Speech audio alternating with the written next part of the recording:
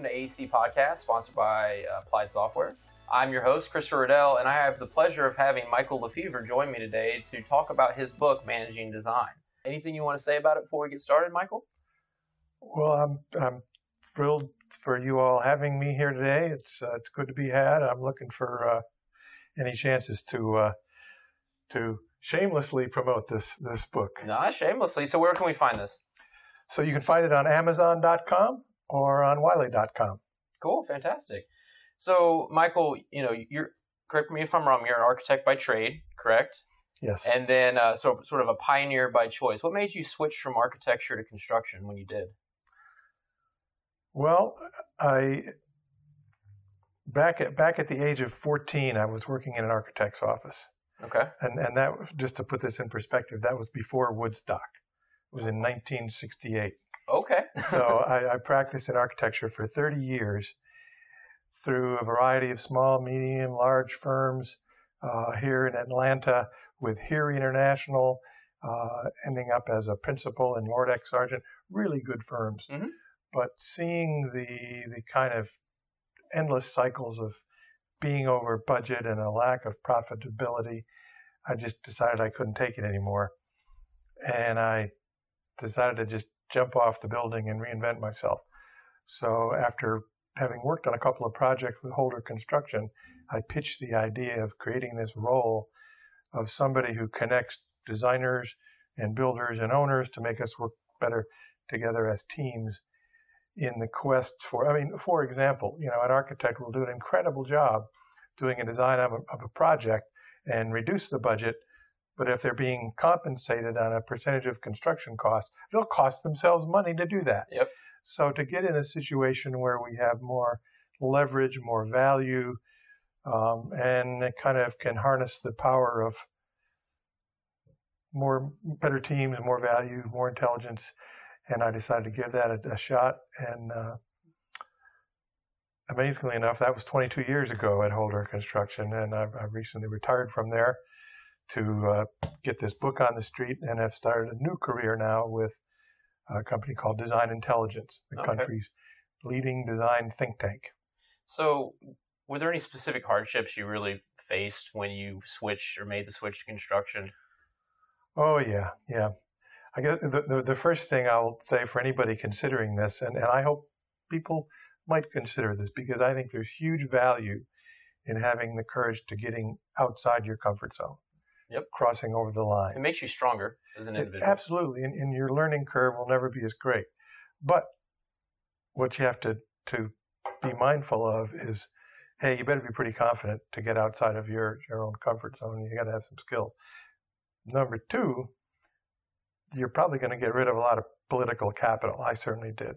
Went from being a senior guy in a design firm to being the lone, one-of-my-kind, different fish in a very different pond, a stranger in a strange land, the guy who was there to disrupt things and change things within a very successful company. So you got to be prepared for that. But if you do that within a company that has a good culture and you're all working for the same end, then for me, it's been an incredibly rewarding Did you find being that disruptor was sort of a lonely position?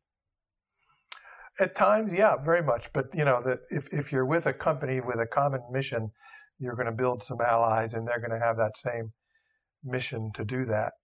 So, if you want to be a crusader and a change agent, you're always going to face that. Mm-hmm. And what's interesting is you have to find your own balance between the amount of time you spend doing what you're good at and doing what you love doing, and the amount of time you're willing to crusade, fight, generate conflict. Eventually, you have to let go of what you're good at and focus more on the change. To a certain extent. But I'll challenge that by saying that's one of the reasons I made my move, because I realized I was better at making rules and breaking rules and following rules. So I allied myself with a team who was very good at getting from A to B, managing the business, managing the risk. So it gave me the perfect opportunity to do what I was good at. Design, creative things, collaborative things, and these cross-industry connecting things. And I never set out to do that decades ago. It's just where you found yourself. Yeah, it's just what happened. So then what made you write this? Well, I just couldn't take it anymore.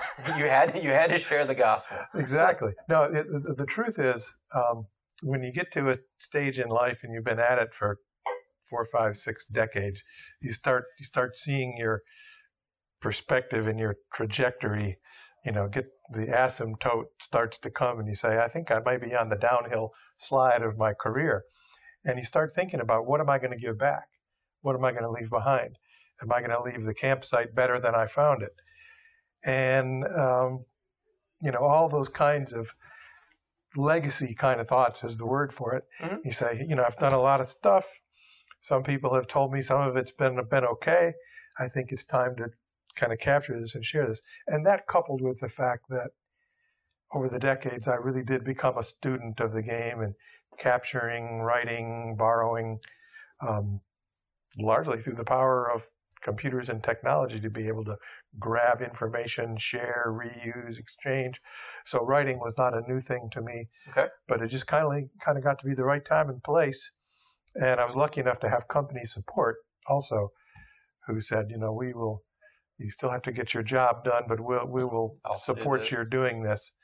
And so it was kind of a perfect storm to make it happen. And so these are sort of made up of interviews, correct? There's a lot of interviews that you went on.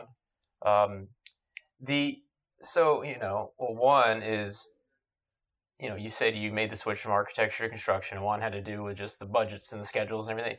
So why do you think architects are so bad at being able to keep up with the schedule and the budgeting? Well, did you figure that out when you wrote this? That's the unanswerable question.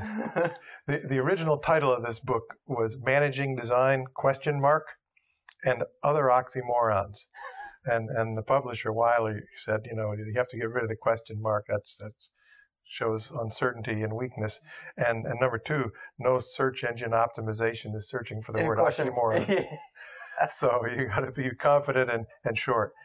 But Chris, what I realized early on is, and at first this was about me and my journey, but I realized very early on in trying to get to your question, is it was not about me, mm-hmm. It was about we.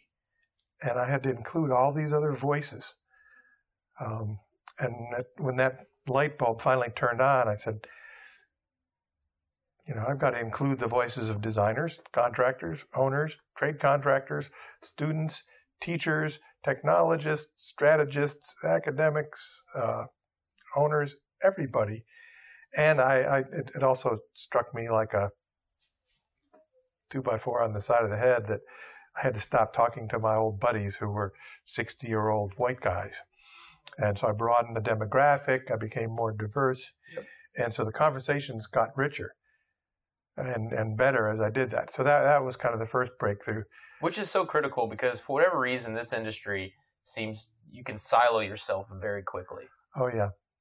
And there's, on one hand, there's a need for that as it gets more vast and more complex. You have to say, I can't be good at everything. Yep. And one of the things I learned is, we need people that are siloed and very good at special things. But because of this complexity, we now need people who are connectors and translators. Mm-hmm. And this role of design management, I certainly hope that architects and designers will get better at doing it themselves. Yeah. I hope that contractors will get better at it. I hope that owners will get better at it. And maybe there are these specialists within any of those entities whose job it is just to translate, connect, and get at what is the core and probably still unanswerable question, which you asked a minute ago, which is, why can't we do this?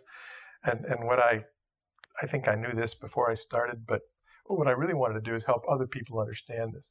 And the reason that designers are not good at doing these things is because it's their job not to. Sure. They go to school. They're genetically to be creative, selected to be creative, to get out of the box. Yep. If they were good at getting from A to B in a hurry, they would have been managers. They would have been accountants. They would have been contractors. Mm-hmm. Do I want contractors designing the buildings? Absolutely not. But those very strengths that contractors have on getting from A to B quickly, efficiently, and then doing what they're told is precisely what makes them great teammates for the design cadre who are, there is no right answer. We can always generate more options. We can always go on. So these and one of the things I try to share in doing the book is that you cannot just swoop in and apply traditional management principles to the design process. It does not work because there is no one answer. So it's this whole thing about sharing and transferring understanding. The more that owners and contractors can understand how design process works, the fact that we're supposed to go in circles, we're supposed to go down blind alleys, come back to where we started from, and knowing that, they can support that. So this book is largely about empathy. It's about harnessing the power of others. The AEC Disruptors podcast is brought to you by the Bridging the Gap podcast. They're on a mission to seek out conversations with AEC, MEP, and manufacturing industry experts who are helping drive the changing technological landscape. They will empower you to transform industries by championing innovation. So join them on their journey. As each episode, they sit down with an industry expert who can help bridge the technology, productivity, and efficiency gap into the future. Visit bridgingthegappod.com for more information and subscribe wherever you listen to podcasts.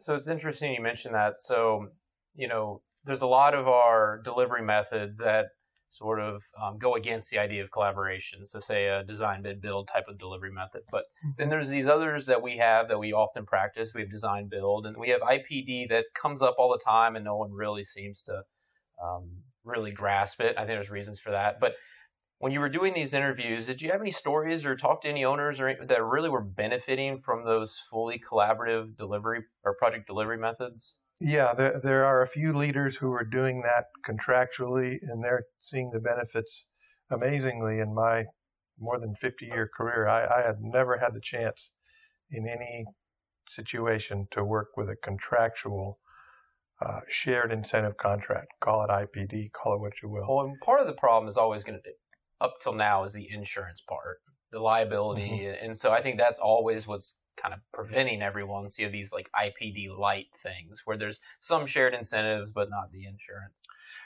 We had, in my 2 decades at Holder, we always had an interesting perspective, and it was applied mainly to BIM, but I think it would apply to these new forms of contracts. We said, you could get so, if you were an insurance person or a lawyer, you could get so worked up and afraid of the new, and what does this mean for ownership and insurance and liability, that you would be unable to function or do anything. So we took a very different attitude. We said, what have we got to lose? The way we're doing it is not wonderful now and is fraught with all kinds of fragmented issues and inconsistencies. So we would try, let's share a BIM model and not worry about who owns it. Let's see how it works. Let's trust each other. And we had great success by doing things and see what happened, and then letting the insurance and the lawyers follow behind. Now, if I'd gone to law school, maybe I'd have a different opinion, but I'm a design guy and a collaboration guy. So and a disruptor. And a disruptor, yeah. So I've sort of looked through this, and I feel like collaboration is one of the sort of main themes of the book. And so I'm curious, as your opinion, as you've gone through this and just in your own experience, do you think we're better at collaborating now where the technology is, or has the technology allowed us to be worse at collaborating? And what I mean by that is we can now work remotely. I can work in a different office. I don't have to be next to you anymore. Do you find that technology is actually a hindrance or a help when it comes to collaborating? I think that's one of those great yin-yang questions, because without technology, I can't get on a webinar with you with one click of the button. I was listening to Terry Gross from NPR, a great interviewer yesterday, and she shared that almost all of her interviews are done by phone. So were mine in this book. I got on a Skype meeting, I clicked on one button, recorded the whole thing, and as she talked about, the advantage is you're not confronting people face to face with some of these tough questions or personal questions. So technology made that easy, painless, one click, and then I would transcribe the interview. So technology lets us share information, do all these wonderful things, link people globally because that's how we're practicing, because we need so many experts. Yep. But, who wouldn't want to be face to face? You gave me the choice today. I wanted to be here in person with you. Makes it more comfortable. So these abilities. My wife and I, she was upstairs working in her office, and I was in the basement, and she's, we're there in the house, and she's texting me, can I go get something at the store, So you get these kind of issues, and you say, this is nuts. Yep. So you just got to be mindful of it, and you got to be and I, as a, I have some efficiency in me, some of those engineering nerd aspects. And so I'd be setting up a meeting and I'd be shooting out a bunch of emails to people about all the things we have to do. And our great relationship managers would come and say, no, we got to go. Let's get in the car. Let's get on a plane. Let's go face to face. I said, you're absolutely right. Mm-hmm. We cannot lose hold of that. So I think it's it's an art, it's a science. Yeah, because I do think firms have to actively make sure that their team members are engaged and participating. Because although technology is great for collaboration, it also can alienate you very quickly. So, as you've talked to these different professionals, collaboration is probably the most critical part of it all. How can we be better at collaborating in an industry that's still very contentious? I mean, it's still sort of an architect versus contractor. And normally it's contractor has the owner's ear. And so it's still a very contentious industry most of the time. How are you seeing us getting better at it? Or what do you think we need to do to get better at collaborating? Everybody heard this in school, probably got forced to do one class in collaboration or deal with something with sociology. And many of them were probably very uncomfortable and hated it because I used to jokingly say I got in this business, I'll make it personal, because we didn't have to deal with crisis. We weren't in the emergency room. We weren't in a lawsuit in a courtroom. We just got to draw lines and deal with inanimate objects and make shapes and forms and build them. And that was true. That was why I got in it. But surprise, there's human beings involved. So we have emotions and conflicts and all those same things.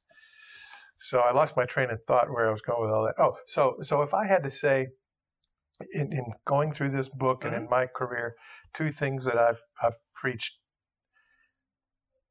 and sometimes I still feel like a voice in the wilderness, but if I had to say two things that would improve that situation, I'll add a third at the end. And the third, I don't want to dwell on it. It goes back to your issue of contracts and incentives. Mm-hmm. Hardly anybody I know in this business is in it because they love contracts. But when the contract sets us up to be adversaries, then we have no choice. Yep.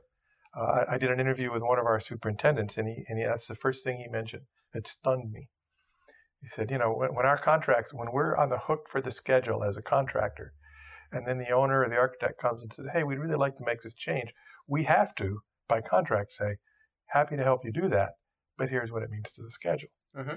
Because that's the rules of the game that were set up. Yep. Now, if this were a three-way shared incentive project, we could look at each other and say, can we make this happen? What does it mean? What do we adjust here to hold the schedule?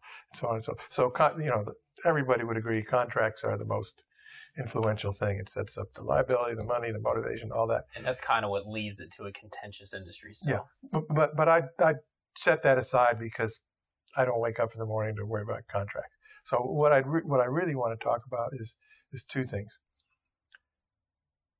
Making the time to have a planning phase at the beginning of the project, and then an important part of that is making the time, forcing the time, being intelligent about it to get to know our teammates. Yep. Because what do we do now? We do the whole project. It starts, we're already behind the 8 ball. We have to start ordering materials, get the drawings done, get out in the field and get going because the owner waited too long or it's too late. We didn't have any time to plan. We start, I never took the time to get to know you. I don't know who you are, where you're from, what you like, what you dislike, what are your strengths, what are your weaknesses. And we get all the way through the project. At the end of the project, we have a party to celebrate that we somehow survived it. Topping out party. And we have a topping out party or a building opening dedication party, and we have beer and wine and drinks, and we finally get to know one another. And I find out that, what is it? You and I went to the same school, or we both played the drums. Why didn't we do that when we started the project? Very true. We would have a much different relationship. So taking the time, making the time to do that is huge. And it sort of addresses the forcing yourself to have a planning phase, not just on the interpersonal side, but to set up, going to the technical side, to set up protocols for how we're going to exchange information. Do you have this software? Do we have it? What infrastructure do we have? Do you have training on it? And in the early days of building modeling, we had to bootstrap lots of partners. You know, or maybe we had identified them already as being a potential dance partner, but the project started, and we were, would go on the road and preach about these success stories, how we bootstrap these people. Here, try this software. We'll teach you how to use it. And by the end of the project, we had transformed the organization of a trade contractor or an owner, a partner. So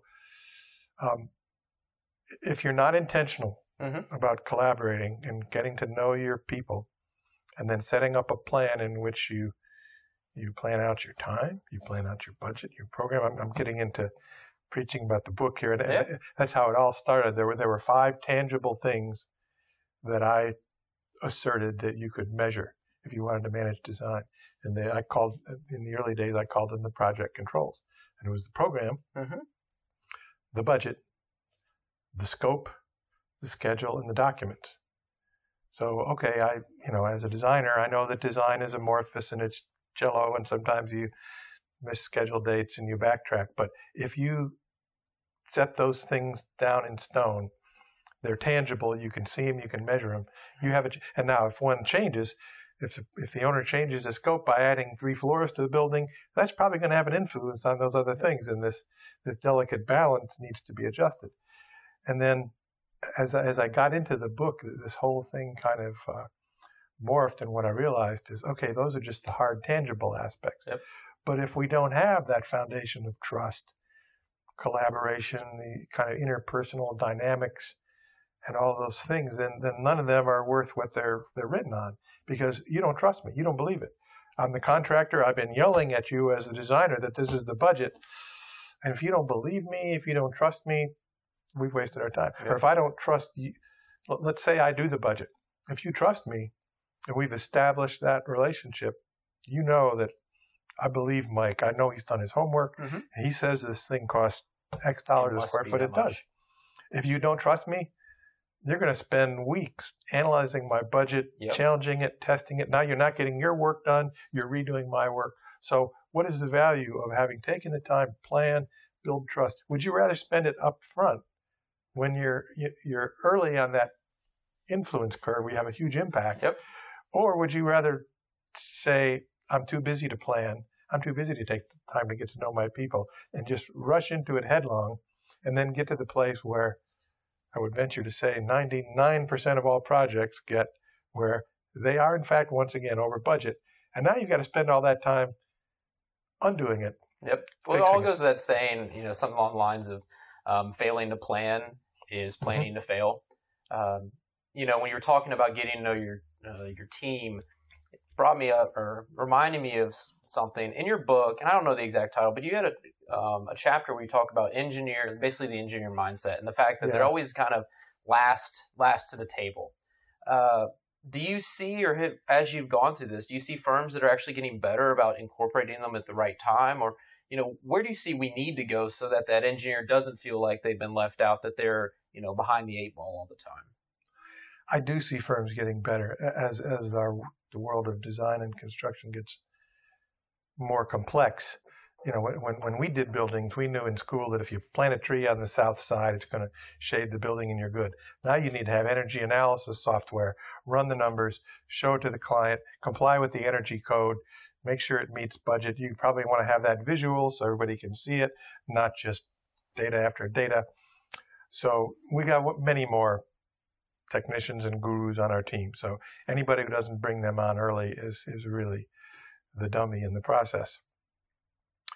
I learned so much in having enough sense to involve the engineers. I chose 2 engineers in this book who were 2 of the smartest people that I know. They both happen to be based here in Atlanta. Well, one has actually moved up to New York in the Northeast, but the structural engineer was a guy named Kurt Swenson, has a PhD, and his accounting to me of how he has to read his audience with situational awareness. Does this client, and he used the analogy of a waiter. You come into my restaurant, you're a group of businessmen, you just want to eat your dinner, do your business, and be out of here in 20 minutes. The next group comes in, they're on a retreat. They want to have drinks for 2 or 3 hours, party, tell jokes. He's got to read his client because he's not in the lead. So he's got to lead from behind, follow, and if he sees that somebody's not leading, then he has to have the courage of speaking up and say, wait a minute, what's our plan here? We're going down this road and nobody seems to be in charge. Yep. So he's got to have the courage to do that. And the other fellow is Dan Nall, again, a fellow in the American Institute of Architects, ASHRAE, engineering, lead, sustainability. This guy could design the most hybrid, unique solution for anything on the planet Earth. But having practiced as a consulting engineer, he shared that, for his survival as an engineer, not being necessarily in the lead, even if he was at the table early, he said, if somebody just wants me to do a spec office building and put an air handler in the mechanical room and move on, then frankly, I could give a bleep what the global vision for the project is, because that's the rules of the game that they've set up, and he has to follow that. So fascinating for me to learn more about how the world looks from their perspective. Was there any, so you interviewed a lot of people, was there any one interview that sort of stood out as really insightful, something that you really took away from wow, I didn't know that? Or your favorite interview that maybe you... Yeah, it's hard to pick a favorite, but one that really stood out was one with Dave Gilmore, my new colleague at Design Intelligence. He had worked in the software, technology, banking, mergers and acquisitions field. He described to me how when they were going to do a $100 million software merger between two banks, they brought all the players together, something like 100 people in the room. And they got to know one another for a month before they ever started the work. And I said, wait a minute, what did you just say? He said, oh, yeah. And I said, in my world, in the world of design or construction, the principals would be saying, you need to get billable hours. You need to start doing something productive. We can't do this. And I told him, I used to preach and try to get people to come into the room for an hour, 2 hours, 4 hours, half a day to have a get-to-know-you meeting. And this guy did it for a month. And I said, we did lots of $100 million projects, and it was beyond anybody's wildest imagination to spend a month in the upfront getting-to-know-you phase before you work. And what did they do in that phase? Everything I talked about earlier. Set up the protocols, developed common goals, got to know one another, worked out all the technology. And if they had some stubborn old, whoever it was, trade contractor says, listen, I don't work that way. He said, you know what we did? We exited them. I said, part of the team. You exited them? I said, yep. We said, you're not going to work out here. We gave you 2 or 3 chances, and you're not getting what we're saying here. We're a team. Yeah. We're truly a team. So bye-bye. I loved it. So I'm not sure if I'll ever be successful at getting somebody to take a month to do that, but that's my dream world. I have a couple more questions. One, it's not super related to even what we've talked about. I'm just curious if it's something you've come across. And you may have during these interviews. I pay attention, or I like to pay attention a lot to the multi-generational workforce. Maybe it's because I'm a millennial and I get picked on a lot, so I find it fun to see. So perhaps during these interviews or just in general, I feel like there's a huge impact. The multi-generational workforce, it impacts the firm culture, which also can impact the collaboration of it. As you've interviewed these people and you've talked to these different firms and you've worked elsewhere, are you seeing where people are actually acknowledging that? I would say most of the big design firms, and I'm most familiar with them, quite a number of them are going through a design process, re-engineering or firm reinvention. And that is, on one hand, to find a new process, but I think on the other hand, it's to accommodate the different generational work styles. As the baby boomer leadership generation, the folks that are my age and older are experiencing what our team at Design Intelligence says is going to be a mass exodus in the industry when that leadership goes. And the way we, the old timers say, well, Jason's a good guy. He really knows how to use that BIM software, but he doesn't know how to put a building together. Yep. Is the old expression. So I would come back from conferences And at first I stole this really good idea. I said, I found this thing and it's called reverse mentoring. Mm-hmm. So you young person needs to sit with the old person who knows how to detail and design and put a building together, and you can teach them more about the software. And they can teach you how to practice. Well, that was the comeback. That's exactly the perfect line.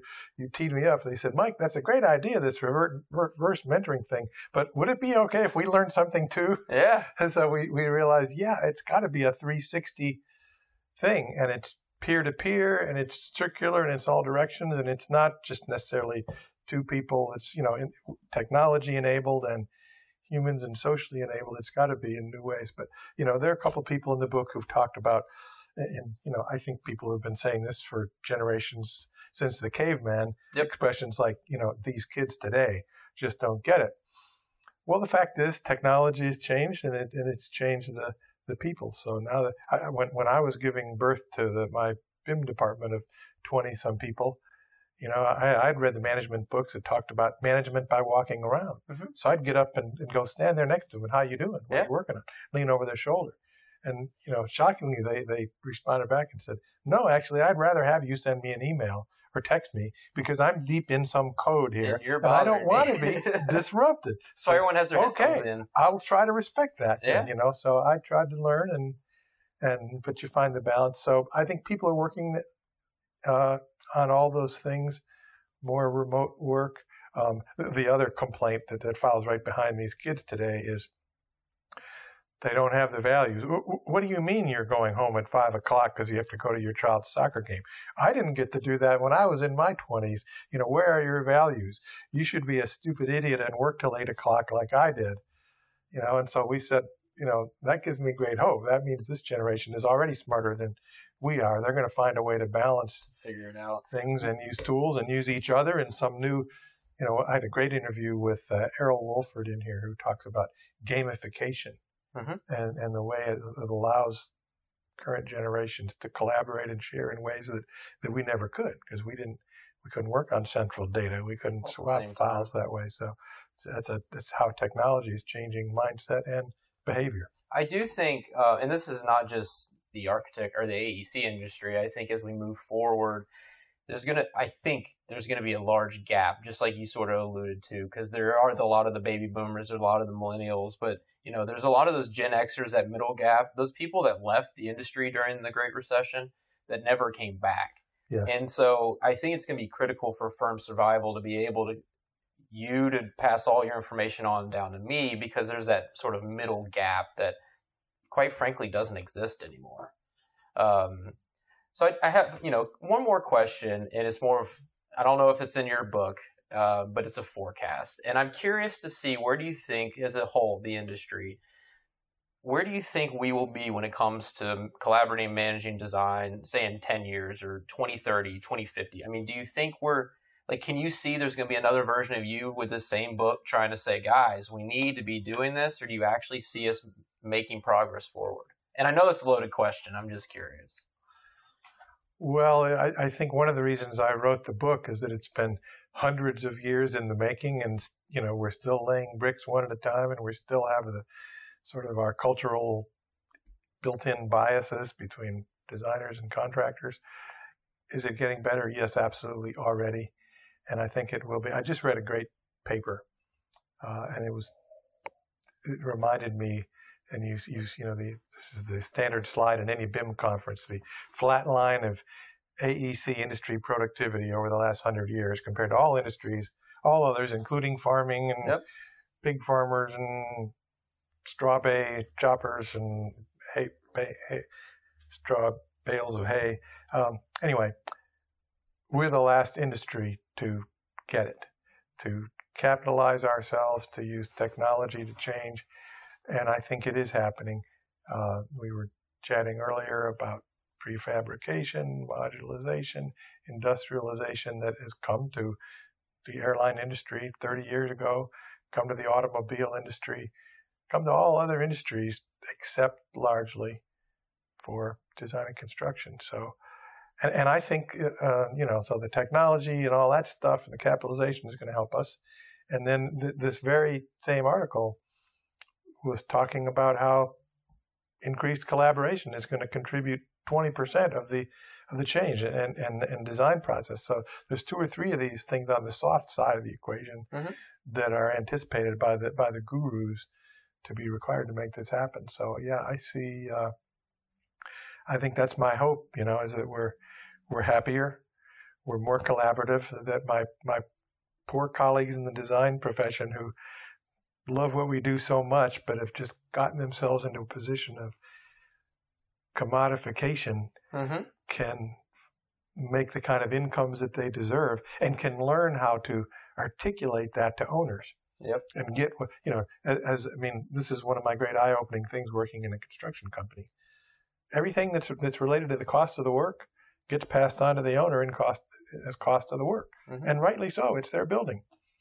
So if the marketplace dictates that a project manager or a superintendent should have a rental car as part of their compensation package, that's what the construction industry has as a benchmark, and all owners will say, okay, fine, if that's what it takes. Yep.